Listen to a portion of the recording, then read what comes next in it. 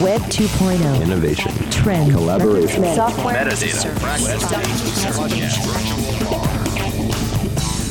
Got the world turning as fast as it can? Hear how technology can help, legally speaking, with two of the top legal technology experts, authors, and lawyers, Dennis Kennedy and Tom Mile. Welcome to the Kennedy Mile Report here on the Legal Talk Network. And welcome to episode 279 of the Kennedy Mile Report. I'm Dennis Kennedy in Ann Arbor. And I'm Tom Mile in Dallas. Before we get started, we'd like to thank our sponsors. First of all, we'd like to thank Colonial Surety Company Bonds and Insurance for bringing you this podcast. Whatever court bond you need, get a quote and purchase online at colonialsurety.com/podcast. And we'd also like to thank ServeNow, a nationwide network of trusted, pre-screened process servers. Work with the most professional process servers who have experience with high-volume serves, embrace technology, and understand the litigation process. Visit servenow.com to learn more. And we always want to mention that Tom and I are available to speak to your organization about this topic or the podcast or any of the other topics we covered on our podcast.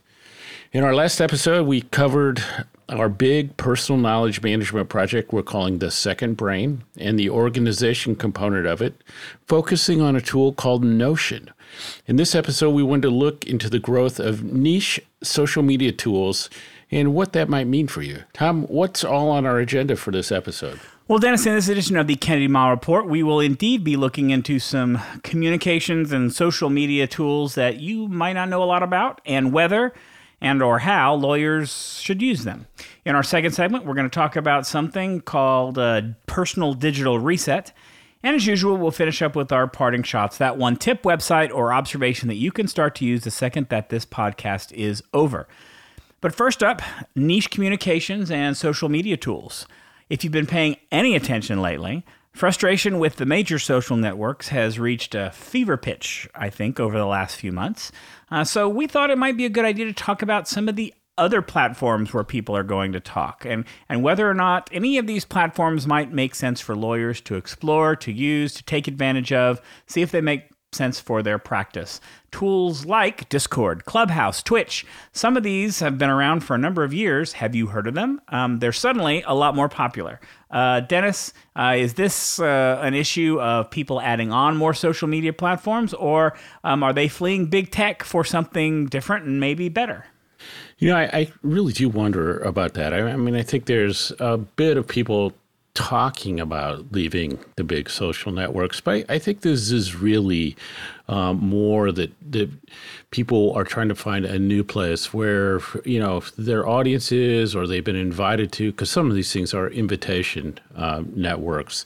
But I think they're looking for maybe both a format and an audience or community that fits them a little better than sort of the overwhelming big social media networks, and with the sense that, you know, you're sacrificing privacy and that what's being shown to you in those networks maybe has a bit more control over it than you would like.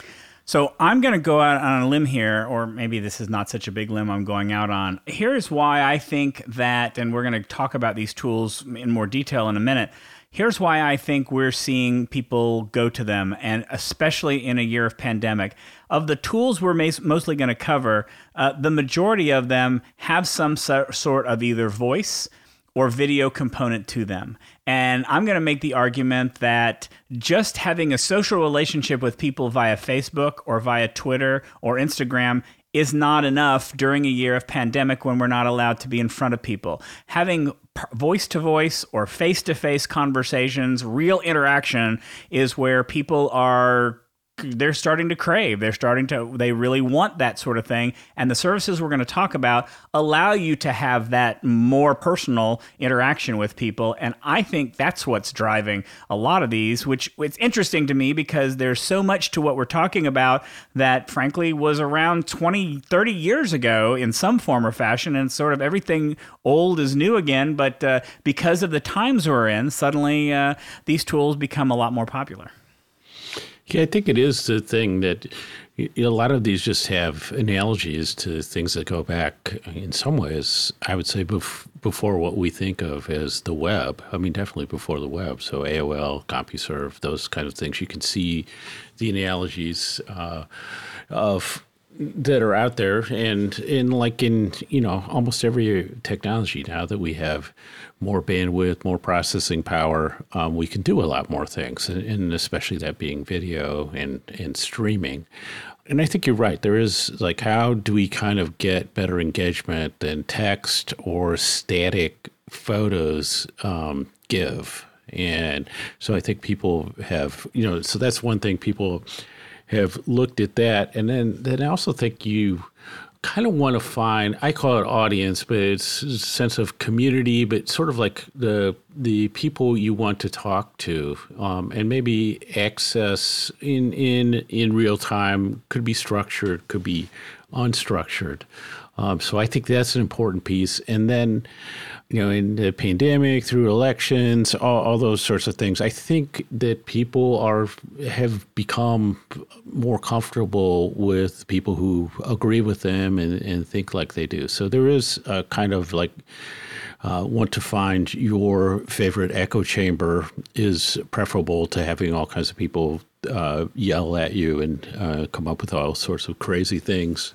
So I think there's that on the negative side, but on the positive side, I think people are kind of starting to look to say, in the sense of overwhelm that you can get out there on social media, can I come to something smaller that really has a core group of people I actually enjoy working with, which may go back to the old days of social media when there were just so few people on it, and it seems like it was a lot more fun then. I agree with all of that, and I think I would add one more thing to it, which is, we talk a lot about we've talked in the past about the idea of the hub and spokes. The blog is your hub, your website is your hub, and your spokes are your various social media tools. I wonder whether that really applies anymore. I wonder whether we're now looking at people searching for either a better hub or different spokes, because these tools allow you either, one, to have a good community, but two, also allow you to have a place to teach people, to give presentations, to say, here, I just, one of these tools we're talking about last night, somebody hopped on to talk about the new election fraud lawsuit that got filed. And so, it was just something that could immediately be done. They just set something up and immediately had a conversation about it. I think that one, the barrier to entry is fairly low to do it. And two, you're giving presentations to potentially larger or even small groups of people. So I think that it can solve a number of different issues for getting your name out there, getting awareness, but also, as you say, Dennis, having community, people that either want to learn about the same types of things or kind of are like-minded, which may or may not be a good thing. It's odd, Tom, as you're describing that, I'm thinking, wow, this is like the very early days of blogging. It's like all the same arguments. It's just kind of a different, a number of different media that are now available that fit people better. Because not everybody's a writer, not everybody likes text, and some of these things just because of that are so much easier. But some of the benefits that we see with these tools are similar to what I would call especially the very early days of blogging. But why don't we go into some specifics, Tom? And I think the four that we've chosen sort of show some of the things that are out there. They're fairly well known, and they kind of illustrate some of the problems that people are looking to solve. And so one that I wanted to mention first was Mighty Networks, which we've talked about, and we had one of our interview shows last year was with Gina Bianchini, one of the co-founders of Mighty Networks. And I think the problem that Mighty Networks addresses is if Facebook is so overwhelming and the other ways that you create groups are just so big and don't have the right tools for what you need, especially if you just have a small group, a small audience that you're trying to create, Mighty Networks allows you to have that very focused community that can be smaller, or can be more intense in some ways, and gives you a lot of tools to do that. And so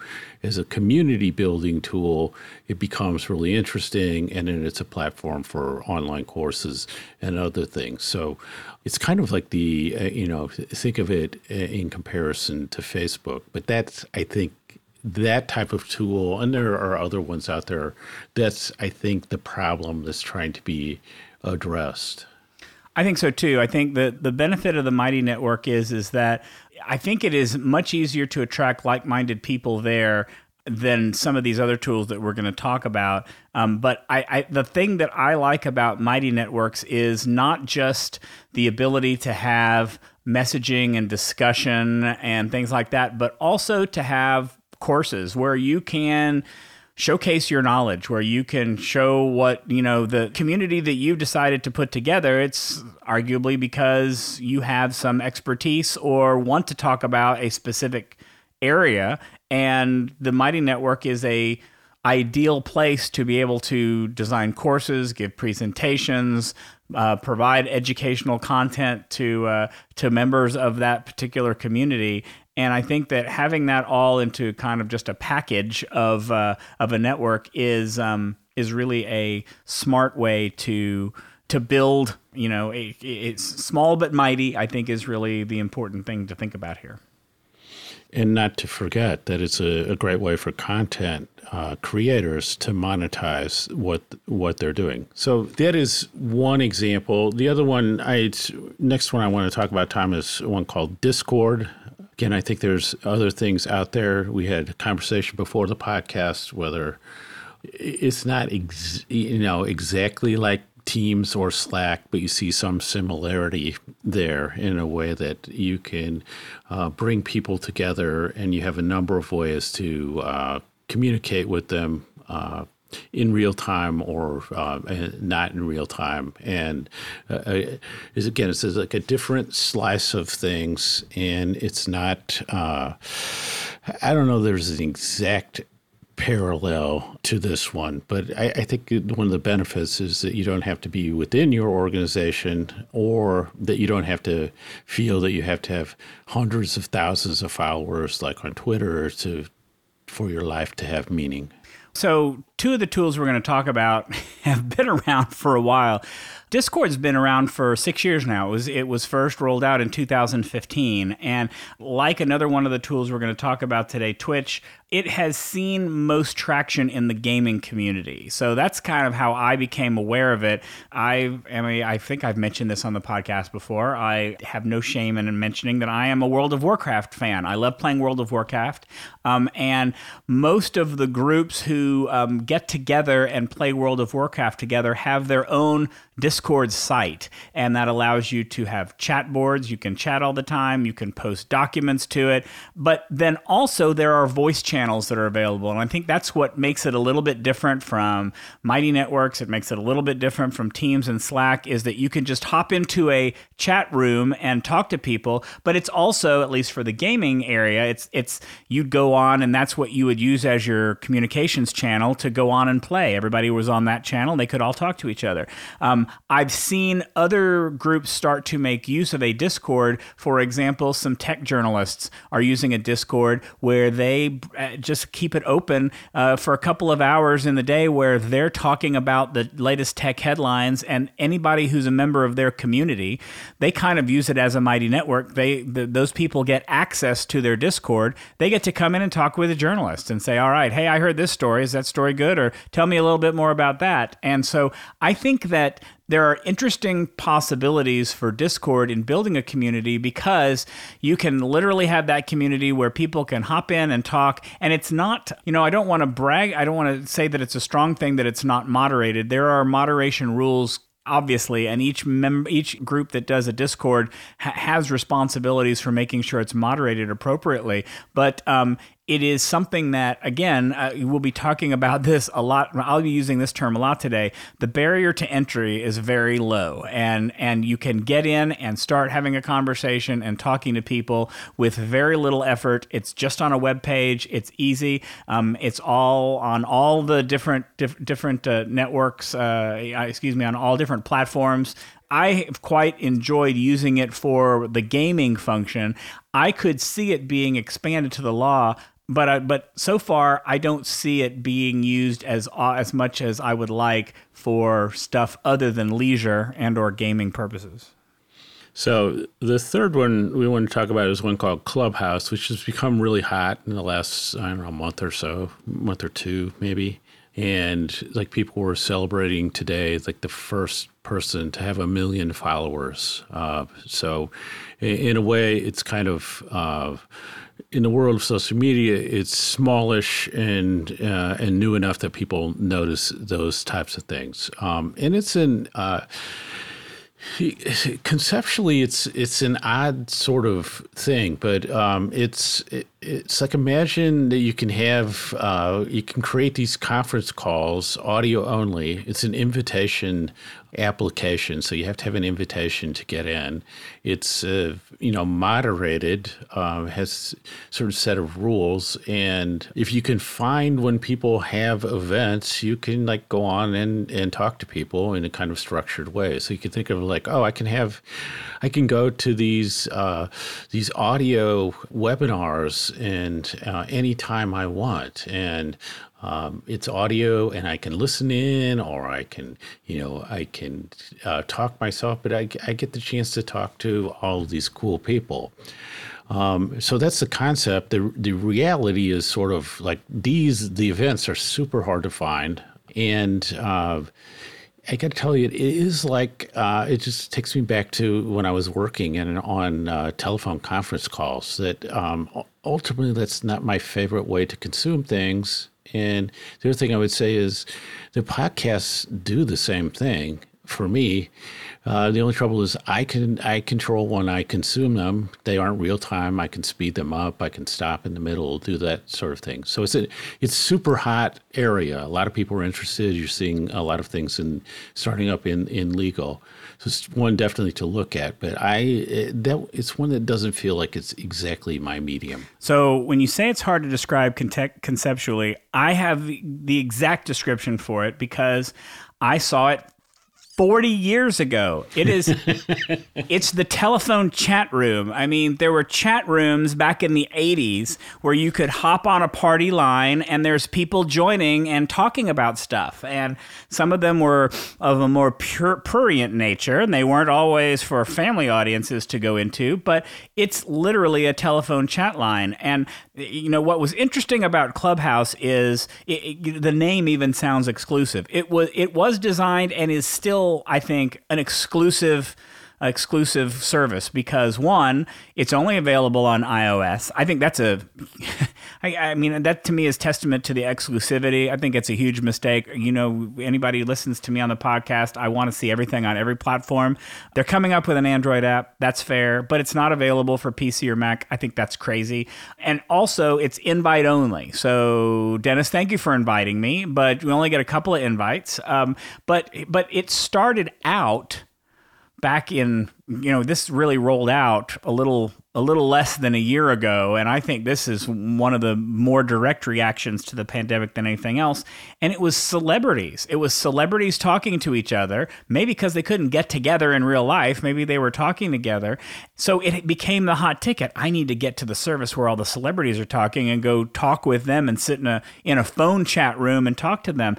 And now, granted, I've been a member for 3 whole days now.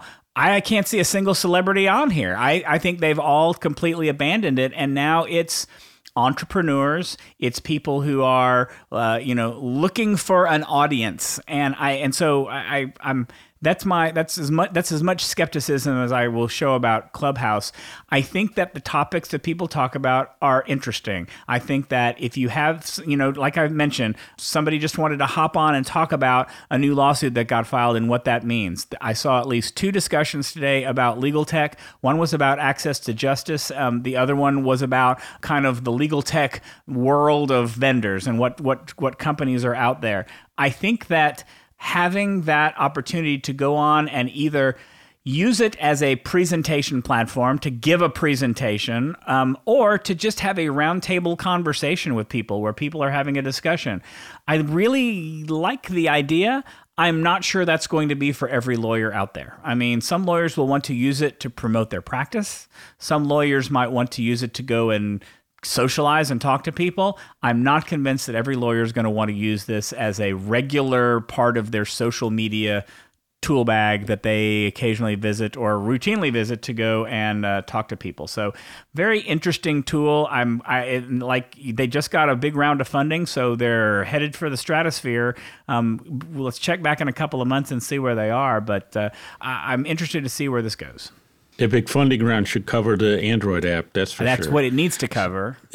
So the last one we have, Tom, I'm going to turn to you because it's Twitch, and it's a gaming platform. And on this podcast, you are the gaming expert.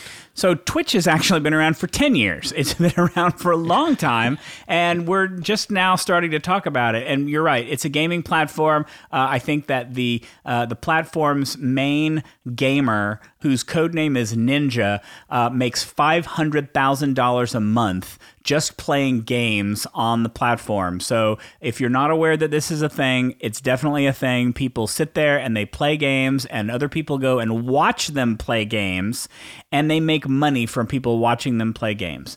What I'm starting to see, though, is other areas invading the platform. So, for example, NFL is streaming a lot of its games live on Twitch. When the SpaceX would do the space, was up in space, the launch and the landing, that was broadcast live on Twitch. There are a number of things that are being broadcast now, and I think the point is that Twitch allows you to do with video what Clubhouse or Discord allow you to do with audio. You can turn on your camera, you can live stream to your followers instantaneously about anything you want. New case comes out that you want to talk about. Hey, I'll be starting up my Twitch channel in an hour. Please join me at this point in time. I follow a bunch of channels on there. I get a notification by email anytime that person is live, and I can hop on and watch what they're saying if I want to, or watch it recorded later if I want to, because they're all recorded.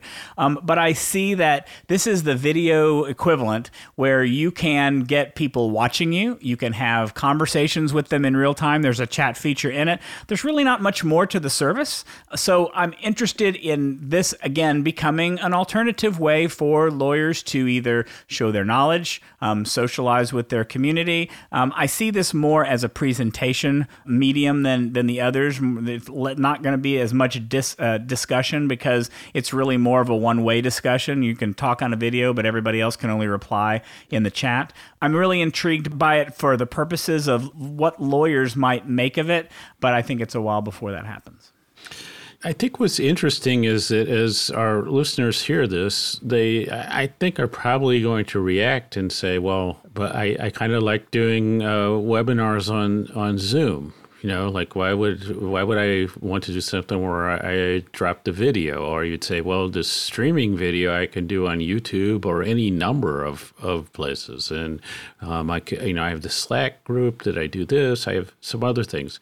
And so I think that what I notice here is that that's two things. One, that is really true. There is going to be media that really appeals to you. So it's good to have these choices. So that's a plus. The downside is there are so many darn choices, and trying to figure out what to do with them and how to keep them straight, and just a bunch. It's almost like too much. But I will go back to what you're saying, Tom. I think a lot of this driven by the pandemic, because you just want to have a number of different ways that you can interact with people in real time. And some people don't like to be on camera. So, some people don't like to be the center of attention, either audio or video. But you can find a place. It just feels like there's a lot right now, and you can get, you can find yourself on a whole bunch of these different things for different reasons. And it'd be nice to see some of the things a bit more bundled, which I think will probably happen over the next couple of years. I think so too, and I think you're right. I think that there are a lot of tools out there. There are a lot of choices.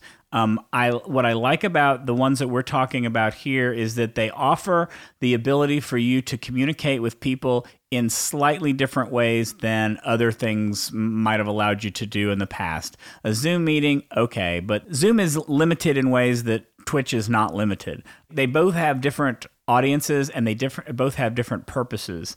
I think that it's all about figuring out, how do I want to interact with people? And do I want to talk with them? Do I want to preach to them? And then figure out and preach is not the right word. Do I want to give presentations? Do I want to impart my knowledge without a lot of discussion? Or do I want to actually have it be more interactive?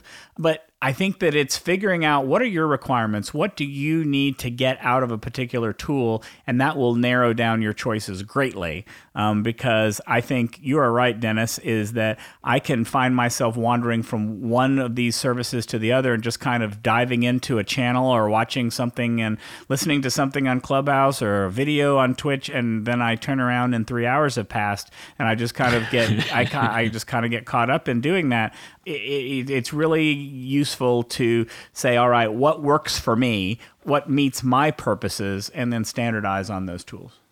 Yeah, so I think it comes down to a lot of the same considerations that we always talk about. It can be, the easy way to think of it is jobs to be done. So what are we hiring this service to do for us? And sometimes it's just that there are people that we want to talk to or communicate with, and this is their platform. So that kind of pulls us into one or another. So I think we have some of the same considerations. It sort of feels like we're making decisions about these on a really accelerated pace over the last year. And Tom, you mentioned the phone chat rooms. It just got me thinking that my high school class has a Facebook group, which is probably my main use of Facebook these days. And there was recently a conversation where people were remembering, and this will date me, of where their CB radio handles at the time. And so I grew up in a small town, and the CB thing was actually a really big deal because it allowed people in a small town just great ways to talk to each other. That is Clubhouse right there, is CB radio. That's the same thing. And people remember their CB handles and the good memories they had of that. So that real-time communication in a place or a time that's difficult is really a strong human impulse. I guess the thing that we might want to kind of wrap up with, Tom, is to pull it back to lawyers and the tech competence and thing. But I think that you're in the world of information governance. If you look and you go like, oh my God, here's another 10 places that people could be storing important information in conversations that could be valuable, and how do we find these things, and are our clients there, and is this a way that they would expect to communicate? I think there's a lot out there, and it's not one of these things where you can go like, oh, I can just ignore this. I mean, so what's your thought, Tom, as you think about this? You go like, oh, wait, here's like a bunch more containers. We have to try to figure out how to get some kind of control over, or at least know what's in them.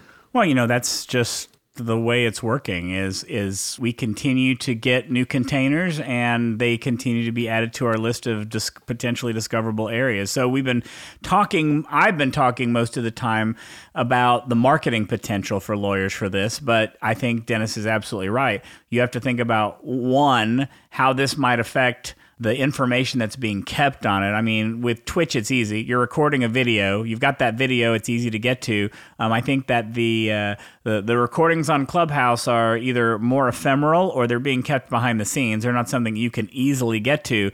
But, what if a discussion that's actionable takes place over there? Do you want a recording of that? Something to think about. I think that at a minimum, though, being aware of these types of tools, like Dennis said, knowing what your clients might be using so that you can ask the right questions, so that you can go to the right places and get that information if you need to, again, is part of the tech competence. And just being aware of them, being an expert on them is one thing, being aware that they exist and knowing enough about them to say, I have to keep this in mind when I think about my clients, I think is really smart and is really what the meaning of tech competence is these days.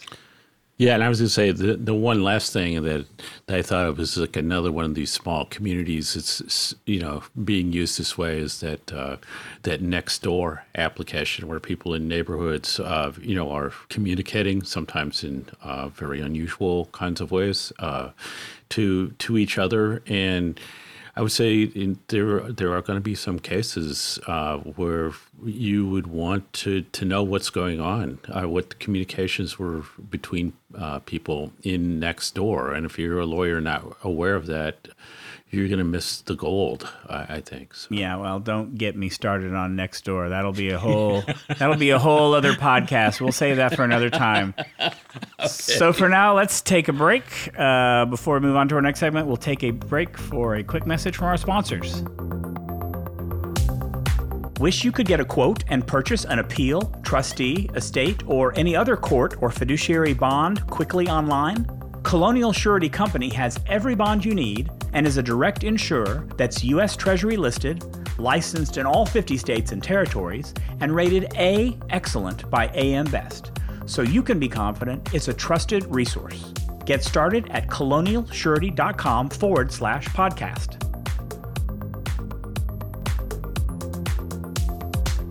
Looking for a process server you can trust? ServeNow.com is a nationwide network of local, pre-screened process servers.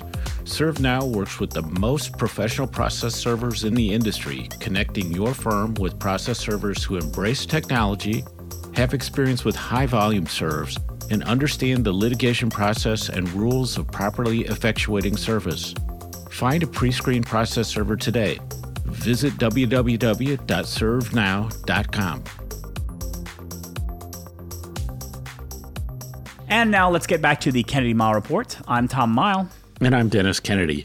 Longtime listeners will probably have noticed that the last segment touches on the long-running topic of how do we deal with our digital lives.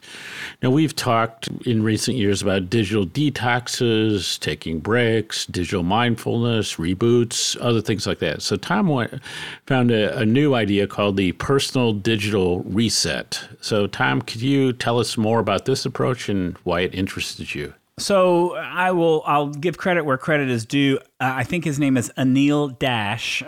He's an internet person. I'm not sure exactly what he does, but he's somebody that I follow and have listened to his technology writings. I read his technology writings for some time now. This is his idea. This is what he does, but I find that there's a lot in it that I have done from time to time, probably just not on a regular basis. And really, it's similar to the notion that we used to have years ago where we were like, the longer you keep your computer on, the more and more stuff piles up in your memory and things just slow down and you want to turn it off and you want to clean out your registry occasionally and you want to get a lot of the stuff out.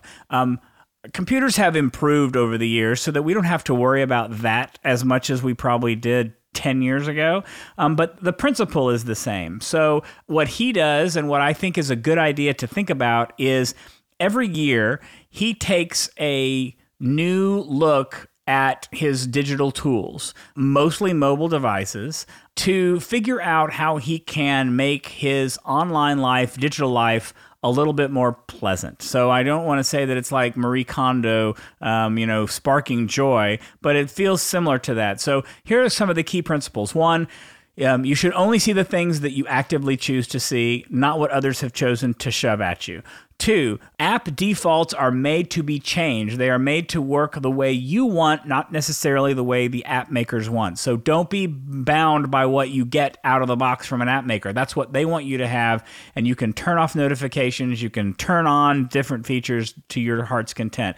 I think keeping a lot of apps around by thinking I might need this someday leads to most people keeping a lot of apps. Instead, think you aren't going to need it. And if it turns out that you do, it literally takes 2 minutes to reinstall an app. So you can reinstall it, you're back in business in 2 minutes. So here's some of the things that he does. I like these ideas. Social media. Now, this depends on how many people you follow. He unfollows everyone on Twitter every year and refollows the ones that now make sense based on his past year.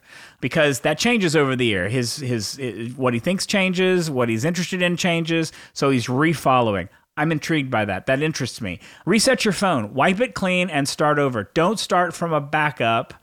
You might want to start with some of your settings. Some of the settings might make sense, but only reinstall the apps that make sense. Do not restore from a backup. I think same with your computer. Usually I only do this when I get a new computer, but I usually start clean. I think, I make a list of the apps that I have, and I go through them, and I go, which do I really want to install? I think it's the same with your tools. During our tech resolutions episode, I mentioned that it's a good idea to revisit your subscriptions and see which ones you really use and need. I think this is along those lines. Does Google Search no longer, I'll say, spark joy? Maybe you'll switch to DuckDuckGo. If Todoist is no longer working for you, maybe Trello is a good tool and makes you more productive instantly. I think the basic idea is that our relationship with technology changes over time. And because of that, we have to check in periodically and figure out what's still important to us and get rid of the stuff that isn't. I like the idea. I'm going to give it a shot. So I like the concept. And I employed some of the principles when I got my new computer. But I was trying to figure out how much time he spends doing this reset at the beginning of each year. It probably takes a long time, yeah. And I think it's a staggering amount of time. And that, it's something that could work for. So I think there's some things in the principles, right, that make sense. And a lot of it's just kind of leaning things down to say, okay, what can I slim down? But, some of it's pretty extreme, like to this whole practice of unfollowing everybody on Twitter and then starting over again. And that one feels like you could spend a good day doing. If you follow a lot of people, that is true. Yeah.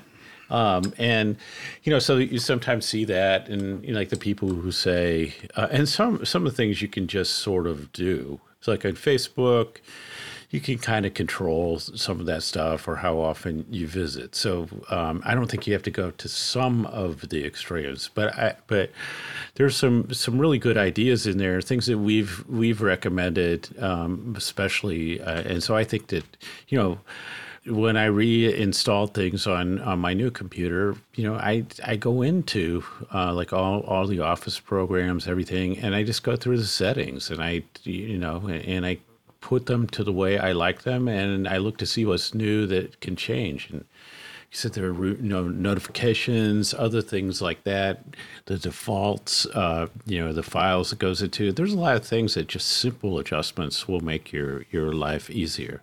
So I like the idea. It's one of those things I just can't go that far. I sort of feel like I just don't have enough time to do that. And as you like to point out, Tom, I'm kind of retired these days.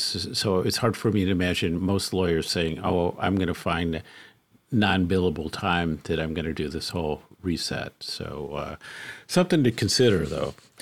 So now it's time for our parting shots. That one tip, website, or observation you can use the second this podcast ends. Tom, take it away.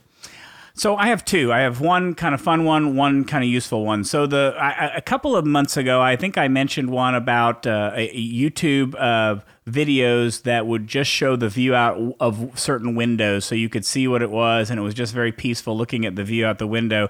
This time I'm going to talk about a site that is a little bit different, but a little bit the same. It's called Slow TV Map, and it will give you a map of the world, and you can zoom in, and they have curated videos from around the world where someone has turned on the camera and has taken literally a 5-hour drive through the Swiss mountains, or has gotten on a barge in the river and has taken the barge ride. Some of them are 30 minutes long. Some of them, like I said, are 6 hours long. And it is, again, sort of hypnotizing. It's just, I can't stop watching some of these things. It's very relaxing to watch somebody driving along or getting on a train and going to Dakar, Indonesia. You're able to, did I say that right? I'm not sure where they went, but it's fascinating to look through all the different videos, and they're adding more all the time. It's called Slow TV Map. My useful one is if you could imagine that Photoshop actually used artificial intelligence to improve the value of your pictures. That is what Luminar, I think, is able to do. Luminar is, I'm not sure how new it is, but it's new to me. It is a photo editor for your Mac and PC. It can also be a browser extension you can use. And I watched some videos on YouTube with people using it. You can literally replace the sky in your, let's say you're going on vacation and you take a picture and it was a cloudy day, boom, replace the sky and it is a beautiful, sunny, clear day.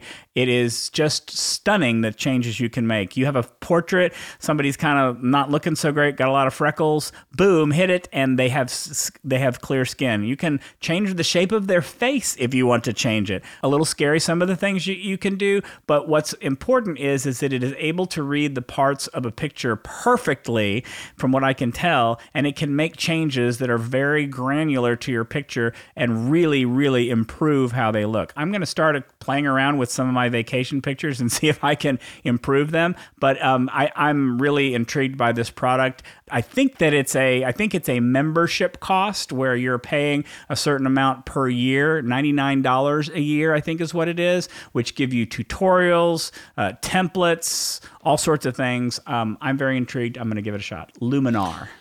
Would this tool allow me to put myself into the Bernie photo meme? I think there are about a dozen tools that would help you put you into the Bernie photo meme. So my parting shot is not a technology thing. It's an organization technique I've been using, and it's associated with Warren Buffett. And although there's some dispute whether it's something he actually used, but there's a classic story out there. It's called the 5-25 technique. And the idea is you write down, you spend some time and you write down the 25 goals, projects that you want to focus on for a year. Everything you can think of, get to 25. And then you pick the 5 most important ones. You draw a circle around it. You draw an X through the rest of the 25. And those are the 5 things you focus on for the year. If you would get something done, then you might dip down to the others, but you don't even think about the other ones. And that gives you kind of a focus and organization for your year. I've done it 2 years now, and I just find it super helpful. And that wraps it up for this edition of the Kennedy Mile Report. Thanks for joining us on the podcast. You can find show notes for this episode on the Legal Talk Network's page for this podcast. If you like what you hear, please subscribe to our podcast in iTunes or on the Legal Talk Network site, where you can find archives of all of our previous podcasts, along with transcripts. If you'd like to get in touch with us, remember you can reach out to us on LinkedIn or send us a voicemail. We love to get voicemails. That number is 720-441-6820. So until the next podcast, I'm Tom Mile. And I'm Dennis Kennedy. And you've been listening to the Kennedy Mile Report, a podcast on legal technology with an internet focus. If you like what you heard today, please rate us in Apple Podcasts. And we'll see you next time for another episode of the Kennedy Mile Report on the Legal Talk Network.